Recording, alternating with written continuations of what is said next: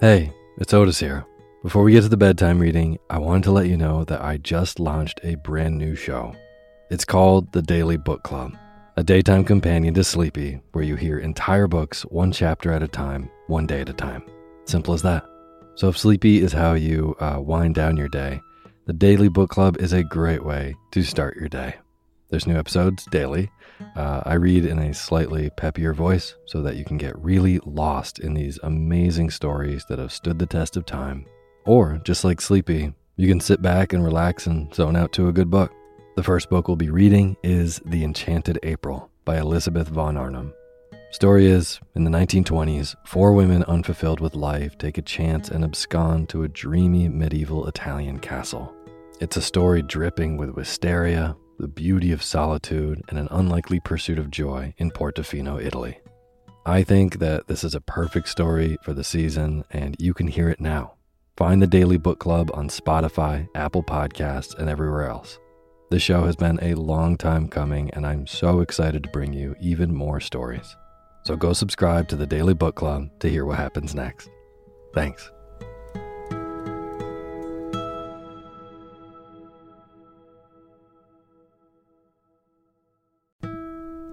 This episode of Sleepy is proudly sponsored by ButcherBox. If you've listened to Sleepy for a while, you know that I love good food, eating well, and treating my body right so that I can take on my days. Well, ButcherBox helps you do exactly that. They deliver super high quality, 100% grass-fed beef, free-range organic chicken, crate-free pork, and wild-caught seafood right to your door. It's humanely raised, no antibiotics or added hormones. They have a huge variety to choose from. They are excellent deals. They've got recipes and guides and tips included, and there's free shipping, always. Eating well is a huge factor in getting a good night's sleep, as is sometimes saving the trip to the grocery store and taking some stress out of your daily schedule. I have been loving these deliveries for those reasons. Been cooking up their steak tips with eggs in the morning, with butter and scallions and soy sauce, and I also made a delicious brine chicken roast with lemon parsley gravy. So good. The prices for this kind of quality and convenience is really impressive. ButcherBox has made me very happy. So sign up at butcherbox.com/sleepy and get our special deal. ButcherBox is offering our listeners a free for a year offer, plus an additional $20 off. Choose salmon, chicken breast, or steak tips free in every order for a year. Sign up today at butcherbox.com/sleepy and use code SLEEPY to choose your free for a year offer. Plus, get $20 off your first order. butcherbox.com/sleepy. Eat well, sleep well.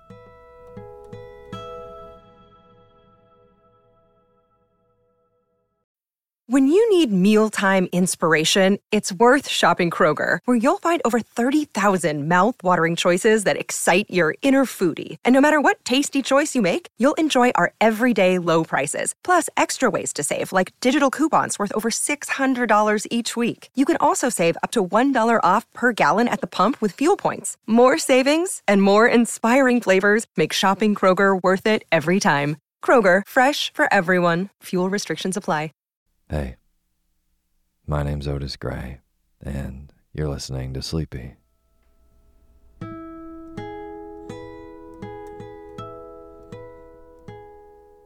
podcast where I read old books to help you get to sleep, and a proud member of the Airwave Podcast Network.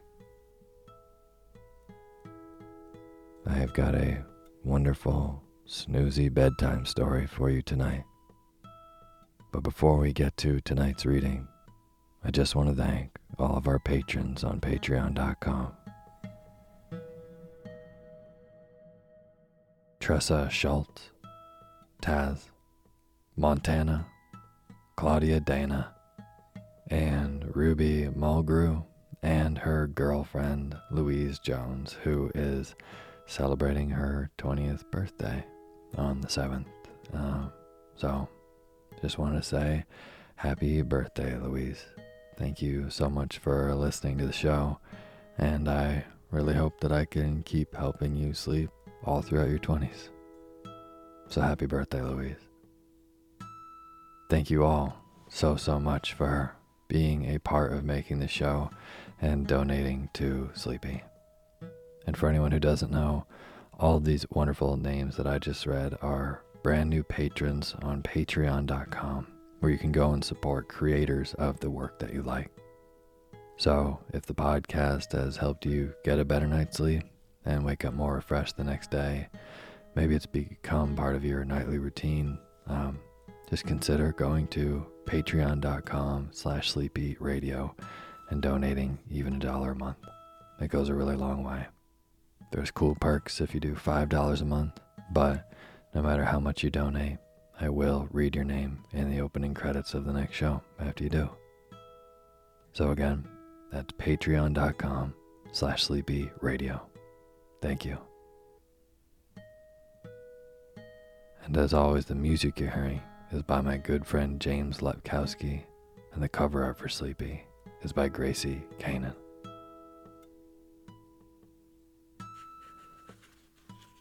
Well, tonight I'm going to be reposting an old bedtime story, an oldie but goodie.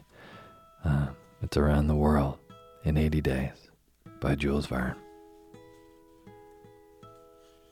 Part of the reason I'm reposting is because I am traveling this week, all week long, and it's very hard to find a quiet recording space the moment you leave the deep woods of Vermont.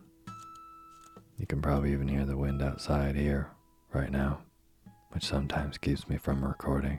So making the quiet, sleepy bedtime podcast for you guys sometimes proves to be a little bit of a challenge. So I'm going to be on the road this week for work. So I'm going to be reposting this. And also, I get a lot of requests for stories that we've actually already done on the show. But there's just so many episodes now that it takes a while to scroll through the feed and find the one that you're looking for. So I've had multiple requests for this story in the last couple months, and I just wanted to bump it right up to the top of the feed for you to go to sleep to. So I hope you have a wonderful week. I hope you get a really good night's rest tonight while listening to Around the World in 80 Days by Jules Verne. And now is the time for you to fluff up your pillow just how you like it. Feel yourself melt into your bed. Get real comfortable. Close your eyes and let me read to you.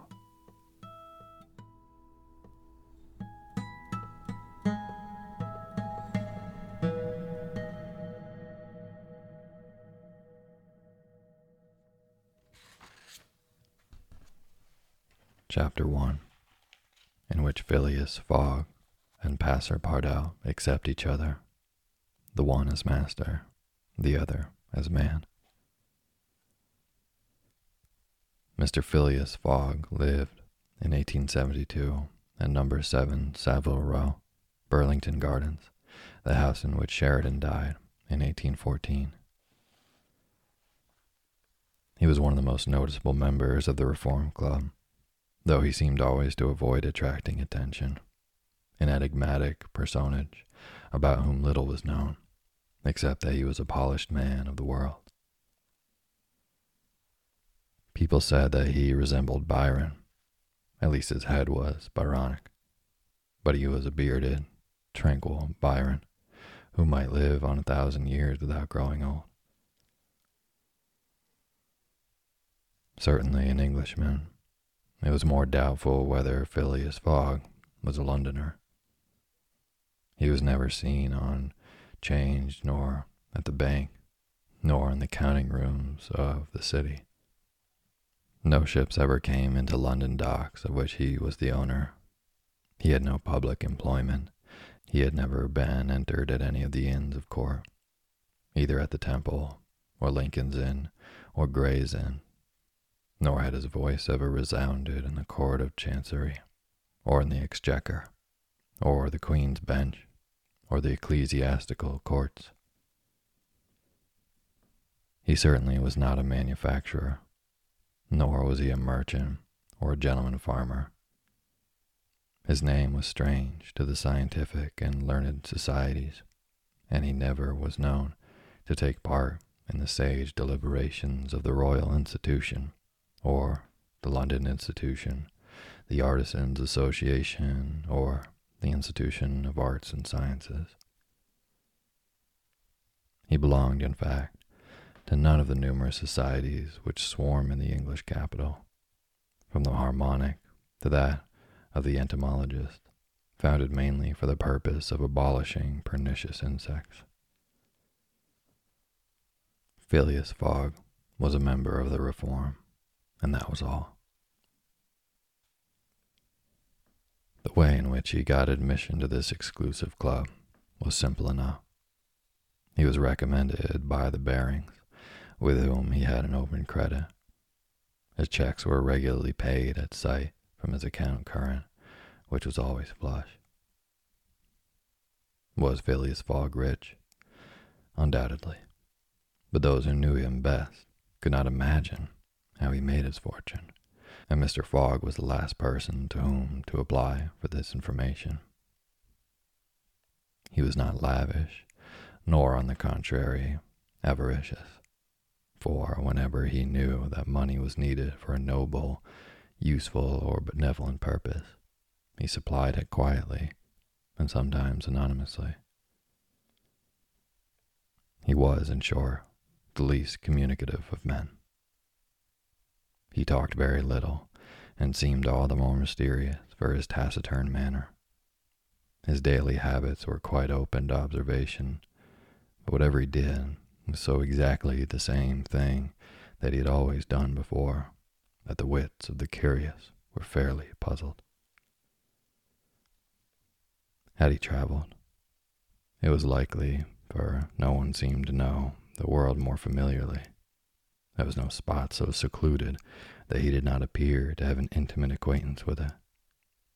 He often corrected, with a few clear words, the thousand conjectures advanced by members of the club as to lost and unheard-of travelers, pointing out the true probabilities, and seeming as if gifted with a sort of second sight. So often did events justify his predictions. He must have traveled everywhere, at least in spirit. It was at least certain that Phileas Fogg had not absented himself from London for many years. Those who were honored by a better acquaintance with him than the rest declared that nobody could pretend to have ever seen him anywhere else. His sole pastimes were reading the papers and playing whist. He often won at this game, which, as a silent one, harmonized with his nature. But his winnings never went into his purse, being reserved as a fund for his charities. Mr. Fogg played, not to win, but for the sake of playing. The game was in his eyes a contest, a struggle with a difficulty, yet a motionless, unwearying struggle, congenial to his taste. Phileas Fogg was not known to have either wife or children, which may happen to the most honest people, either relatives or near friends, which is certainly more unusual. He lived alone in his house in Savile Row, whither none penetrated. A single domestic sufficed to serve him. He breakfasted and dined at the club, at hours mathematically fixed, in the same room, at the same table, never taking his meals with other members, much less bringing a guest with him, and went home at exactly midnight, only to retire at once to bed. He never used the cozy chambers which the Reform provides for its favored members. He passed 10 hours out of 24 in Savile Row, either in sleeping or making his toilet. When he chose to take a walk, it was with a regular step in the entrance hall, with its mosaic flooring, or in the circular gallery with its dome supported by 20 red porphyry Ionic columns and illumined by blue painted windows. When he breakfasted or dined, all the resources of the club, its kitchens and pantries, its buttery and dairy, aided to crowd his table with their most succulent stores. He was served by the gravest waiters, in dress coats and shoes with swanskin soles, who proffered the viands in special porcelain and on the finest linen. Club decanters of a lost mold contained his sherry, his port, and his cinnamon spice claret, while his beverages were refreshingly cooled with ice, brought at great cost from the American lakes. If to live in this style is to be eccentric, it must be confessed that there is something good in eccentricity. The mansion in Savile Row, though not sumptuous, was exceedingly comfortable. The habits of its occupant were such as to demand but little from the sole domestic, but Phileas Fogg required him to be almost superhumanly prompt and regular. On this very 2nd of October, he had dismissed James Forster, because that luckless youth had brought him shaving water at 84 degrees Fahrenheit instead of 86, and he was awaiting his successor, who was due at the house between 11 and half past.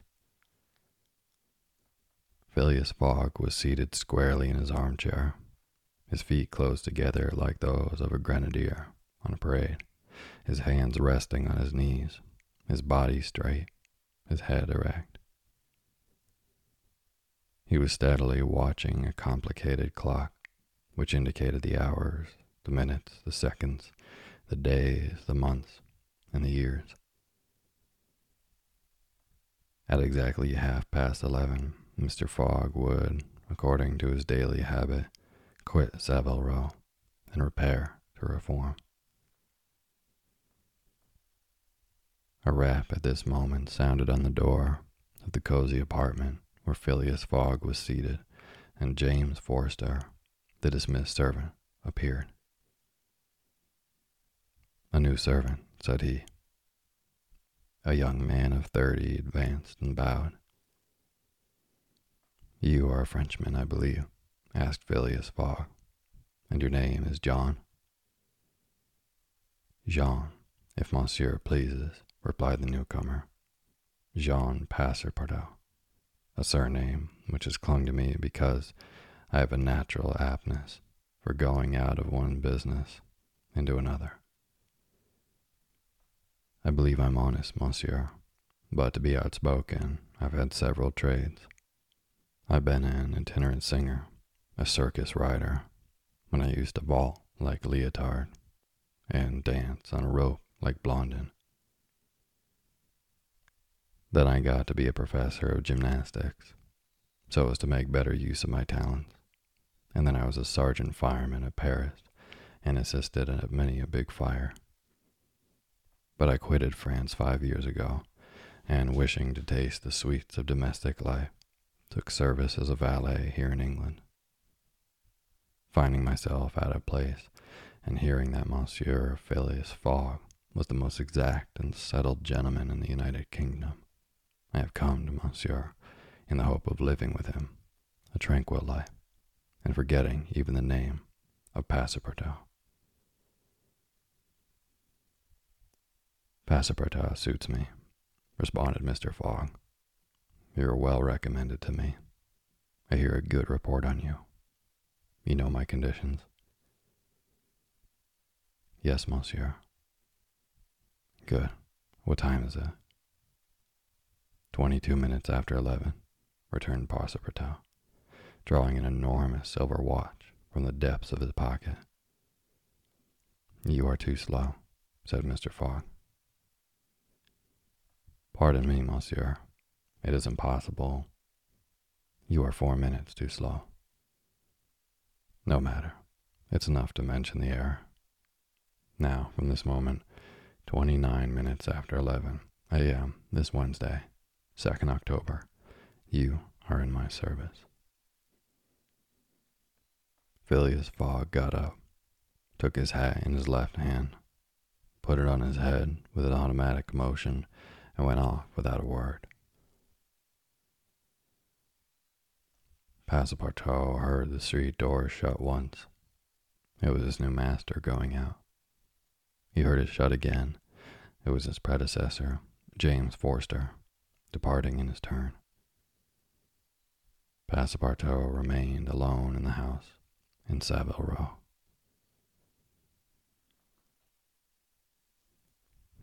Chapter 2, in which Passepartout is convinced that he at last found his ideal. Faith, muttered Passepartout, somewhat flurried. I have seen people at Madame Tussaud's as lively as my new master.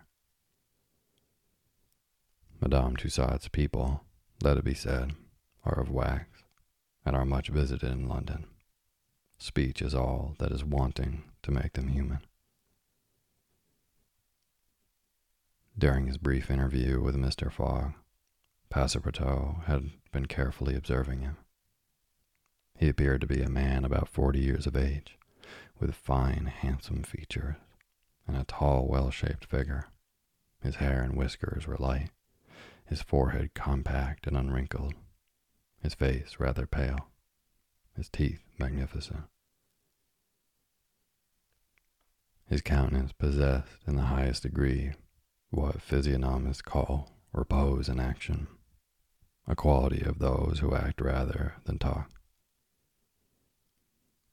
Calm and phlegmatic, with a clear eye, Mr. Fogg seemed a perfect type of that English composure which Angelica Kauffmann has so skillfully represented on canvas. Seen in the various phases of his daily life, he gave the idea of being perfectly well balanced, as exactly regulated as a Leroy chronometer. Phileas Fogg was indeed exactitude personified, and this was betrayed even in the expression of his very hands and feet.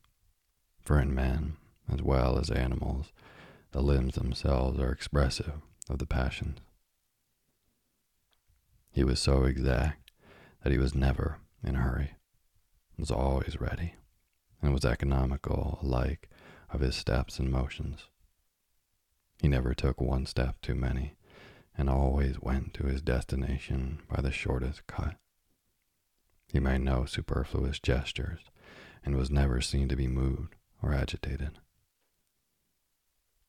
He was the most deliberate person in the world, yet always reached his destination at the exact moment. He lived alone, and, so to speak, outside of every social relation, and as he knew that in this world account must be taken of friction, and that friction retards, he never rubbed against anybody. As for Passepartout, he was a true Parisian of Paris. Since he had abandoned his own country for England, taking service as a valet, he had in vain searched for a master after his own heart. Passepartout was by no means one of those pert dunces depicted by Moliere with a bold glaze and a nose held high in the air.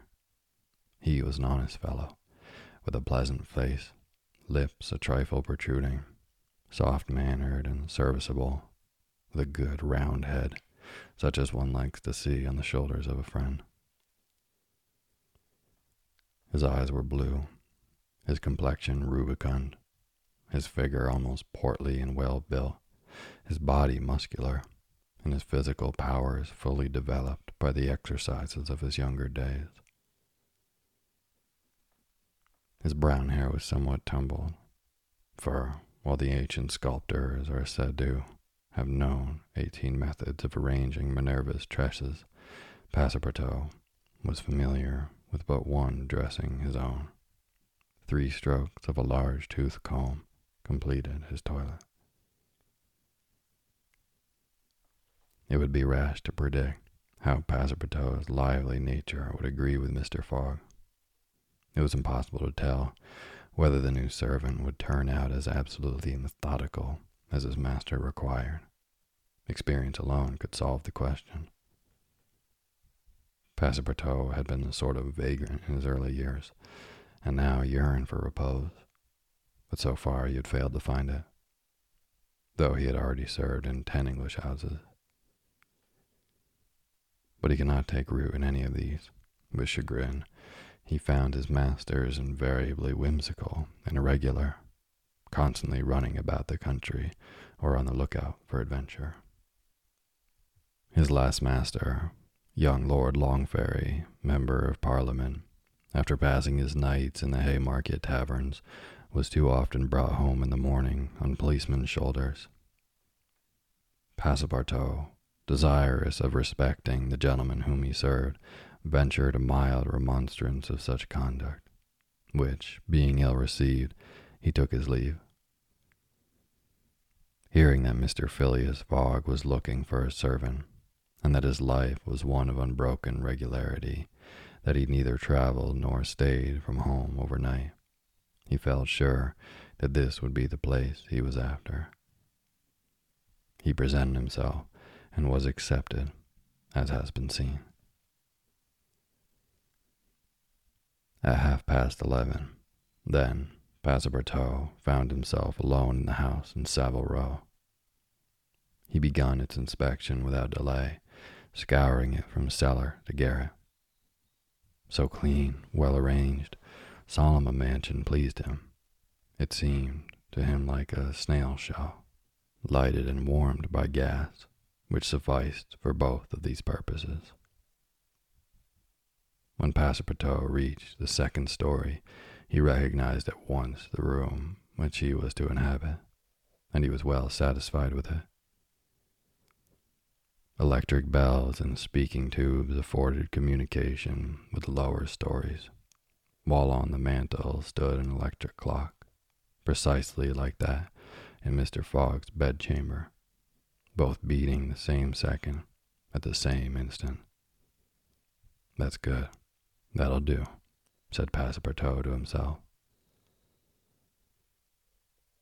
He suddenly observed, hung over the clock, a card which, upon inspection, proved to be a program of the daily routine of the house. It comprised all that was required of the servant, from 8 in the morning, exactly at which the hour Phileas Fogg rose, till 11:30, when he left the house for the Reform Club. All the details of service, the tea and toast at 23 minutes past 8, the shaving water at 37 minutes past 9, and the toilet at 20 minutes before 10. Everything was regulated and foreseen that was to be done from 11:30 a.m. till midnight, the hour at which the methodical gentleman retired. Mr. Fogg's wardrobe was amply supplied in the best taste.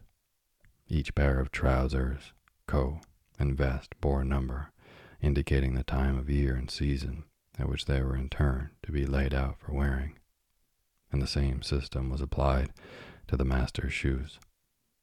In short, the house in Savile Row, which must have been a very temple of disorder and unrest under the illustrious but dissipated Sheridan, was coziness, comfort, and method idealized. There was no study, nor were there books, which would have been quite useless to Mr. Fogg, for at the Reform 2 libraries, one of the general literature and the other of law and politics, were at his service. A moderate-sized safe stood in his bedroom, constructed so as to defy fire as well as burglars, but Passepartout found neither arms nor hunting weapons anywhere. Everything betrayed the most tranquil and peaceable habits. Having scrutinized the house from top to bottom, he rubbed his hands. A broad smile overspread his features, and he said joyfully, "This is just what I wanted. Ah, we shall get on together, Mr. Fogg and I. What a domestic and regular gentleman. A real machine. Well, I don't mind serving a machine.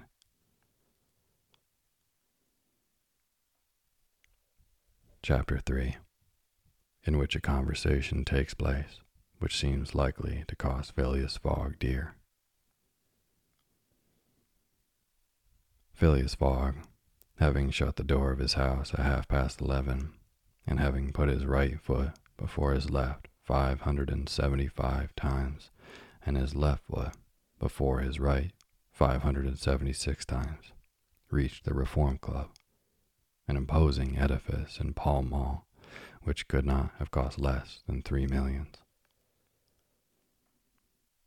He repaired at once to the dining room, the 9 windows of which open upon a tasteful garden, where the trees were already gilded with an autumn coloring, and took his place at the habitual table, the cover of which had already been laid for him.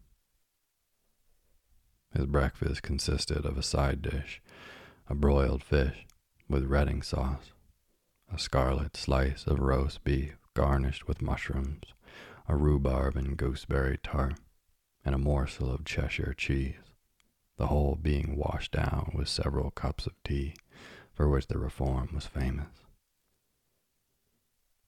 He rose at 1:13 and directed his steps towards the large hall, a sumptuous apartment adorned with lavishly framed paintings.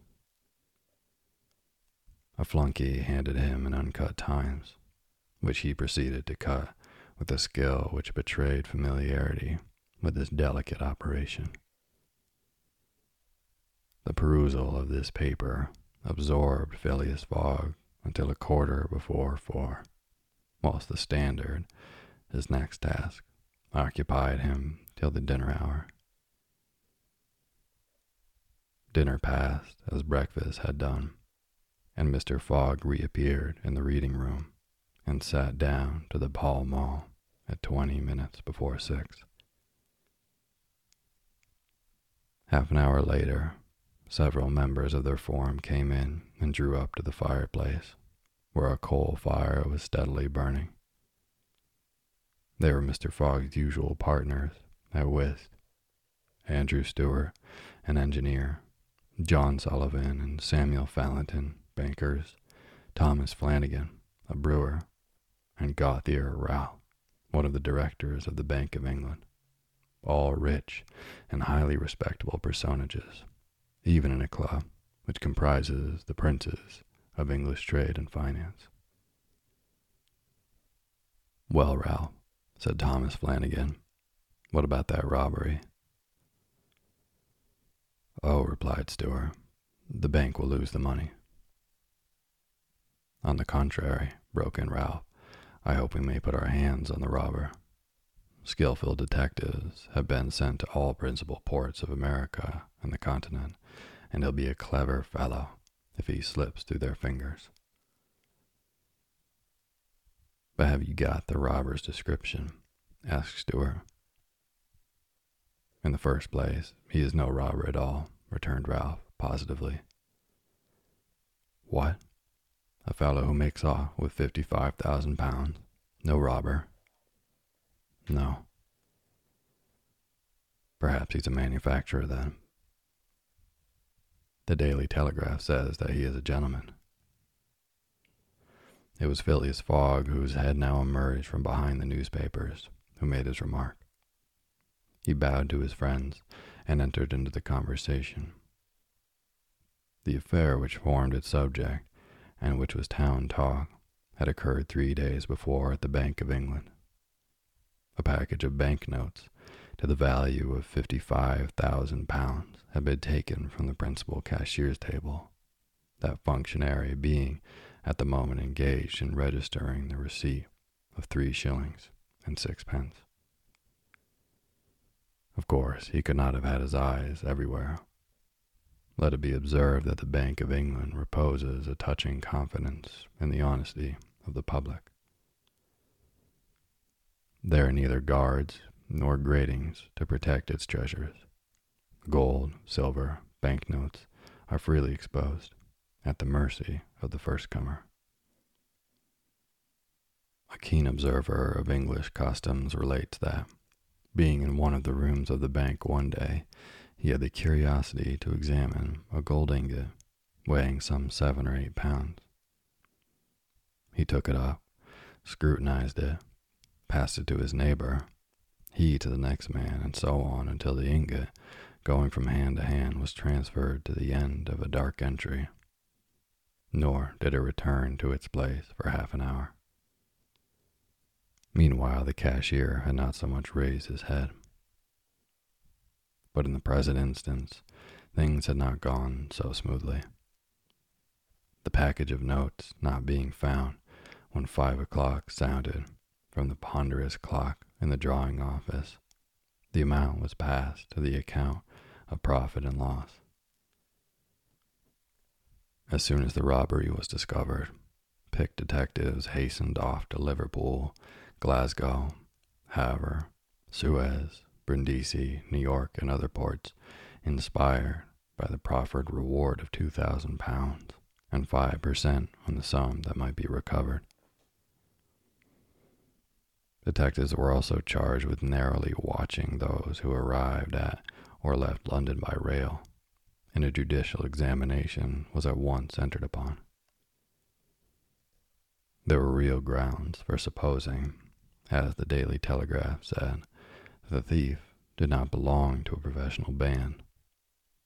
On the day of the robbery, a well-dressed gentleman of polished manners, with a well-to-do air, had been observed going to and fro in the paying room where the crime was committed. A description of him was easily procured and sent to the detectives, and some hopeful spirits, of whom Ralph was one, did not despair of this apprehension. The papers and clubs were full of the affair, and everywhere people were discussing the probabilities of a successful pursuit, and the Reform Club was especially agitated, several of its members being bank officials. Ralph would not concede that the work of the detectives was likely to be in vain, for he thought that the prize offered would greatly stimulate their zeal and activity. But Stewart was far from sharing this confidence, and as they placed themselves at the whist table, they continued to argue the matter. Stewart and Flanagan played together, while Phileas Fogg had Fallentin for his partner. As the game proceeded, the conversation ceased, excepting between the rubbers, when it revived again. "I maintain," said Stewart, "that the chances are in favor of the thief, who must be a shrewd fellow." "Well, but where can he fly to?" asked Ralph. "No country is safe for him." "Pshaw! Where could he go then?" "Oh, I don't know that. The world is big enough." "It was once," said Phileas Fogg in a low tone. "Cut, sir," he added, handing the cards to Thomas Flanagan. The discussion fell during the rubber, after which Stewart took up its thread. "What do you mean by once? Has the world grown smaller?" "Certainly," returned Ralph. "I agree with Mr. Fogg. The world has grown smaller, since a man can now go round it 10 times more quickly than 100 years ago, and that is why the search for this thief will be more than likely to succeed. And also why the thief can get away more easily." "Be so good as to play, Mr. Stewart," said Phileas Fogg. But the incredulous Stewart was not convinced, and when the hand was finished, said eagerly, "You have a strange way, Ralph, of proving that the world has grown smaller. So because you can go round it in 3 months, in 80 days, interrupted Phileas Fogg. "That is true, gentlemen," added John Sullivan. "Only 80 days, now that the section between Rothal and Allahabad on the Great Indian Peninsula Railway has been opened. Here's the estimate made by the Daily Telegraph.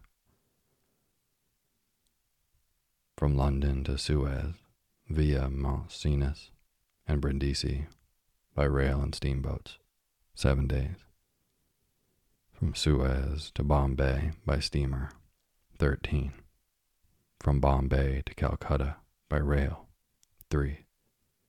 From Calcutta to Hong Kong by steamer, 13. From Hong Kong to Yokohama, Japan by steamer, 6.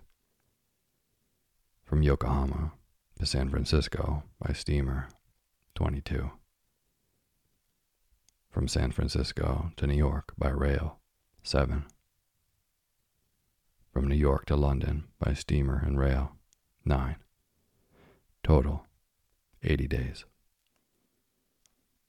Yes, in 80 days, exclaimed Stewart, who was in his excitement made a false deal. But that doesn't take into account bad weather, contrary winds, shipwrecks, railway accidents, and so on.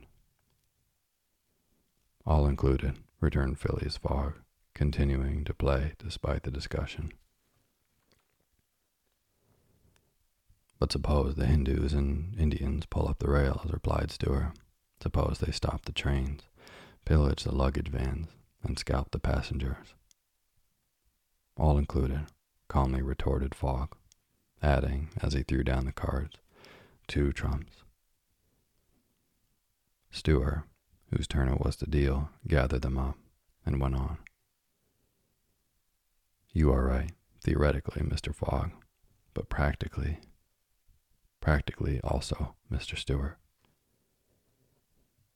I'd like to see you do it in 80 days. It depends on you. Shall we go? Heaven preserve me, but I would wager £4,000 that such a journey, made under these conditions, is impossible. Quite possible, on the contrary, returned Mr. Fogg. Well, make it then. The journey around the world in 80 days? Yes. I should like nothing better. When? At once. Only I warn you that I shall do it at your expense. It's absurd, cried Stewart, who was beginning to be annoyed at the persistency of his friend. Come, let's go on with the game. Deal over again, then, said Phileas Fogg. There's a false deal. Stewart took up the pack with a feverish hand, then suddenly put them down again. Well, Mr. Fogg, said he, it shall be so. I will wager the 4,000 on it. Calm yourself, my dear Stewart, said Valentin. It's only a joke. When I say I'll wager, returned Stewart, I mean it. All right, said Mr. Fogg, and turning to the others, he continued, I have a deposit of 20,000 at Barings, which I will willingly risk upon it. 20,000 pounds, cried Sullivan. 20,000 pounds, which you would lose by a single accidental delay. The unforeseen does not exist, quietly replied Phileas Fogg. But, Mr. Fogg, 80 days are only the estimate of the least possible time in which the journey can be made. A well-used minimum suffices for everything.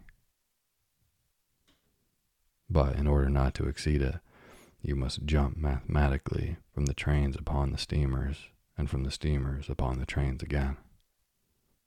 I will jump, mathematically. You are joking. A true Englishman doesn't joke when he is talking about so serious a thing as a wager, replied Phileas Fogg, solemnly. I will bet 20,000 pounds against anyone who wishes that I will make the tour of the world in 80 days or less, in 1920 hours, or 115,200 minutes. Do you accept? We accept, replied Messrs. Stewart, Valentin, Sullivan, Flanagan, and Ralph, after consulting each other. Good, said Mr. Fogg. The train leaves for Dover at 9:15. I will take it. This very evening? Asked Stewart. This very evening, returned Phileas Fogg. He took out and consulted a pocket almanac and added, as today is Wednesday the 2nd of October, I shall be due in London, in this very room of the Reform Club, on Saturday, the 21st of December, at 9:15 p.m., or else the £20,000 now deposited in my name at Barings will belong to you. In fact and in right, gentlemen. Here is a check for the amount. A memorandum of the wager was at once drawn up and signed by the 6 parties, during which Phileas Fogg preserved a stoical composure. He certainly did not bet to win, and had only staked the £20,000, half of his fortune, because he foresaw that he might have to expend the other half to carry out this difficult, not to say unattainable, project.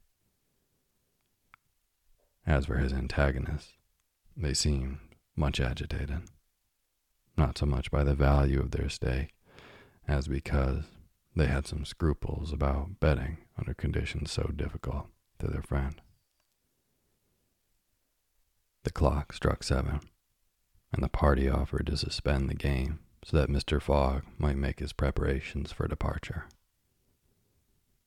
I am quite ready now, was his tranquil response. Diamonds are trumps. Be so good as to play, gentlemen.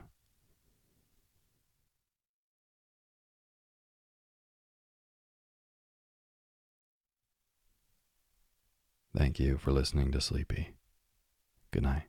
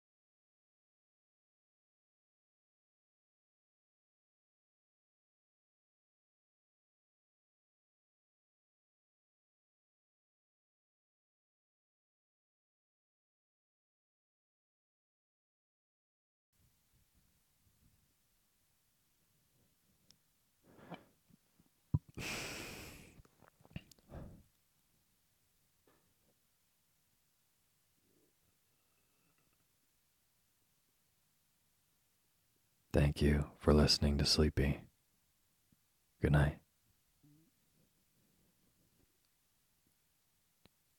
Good night.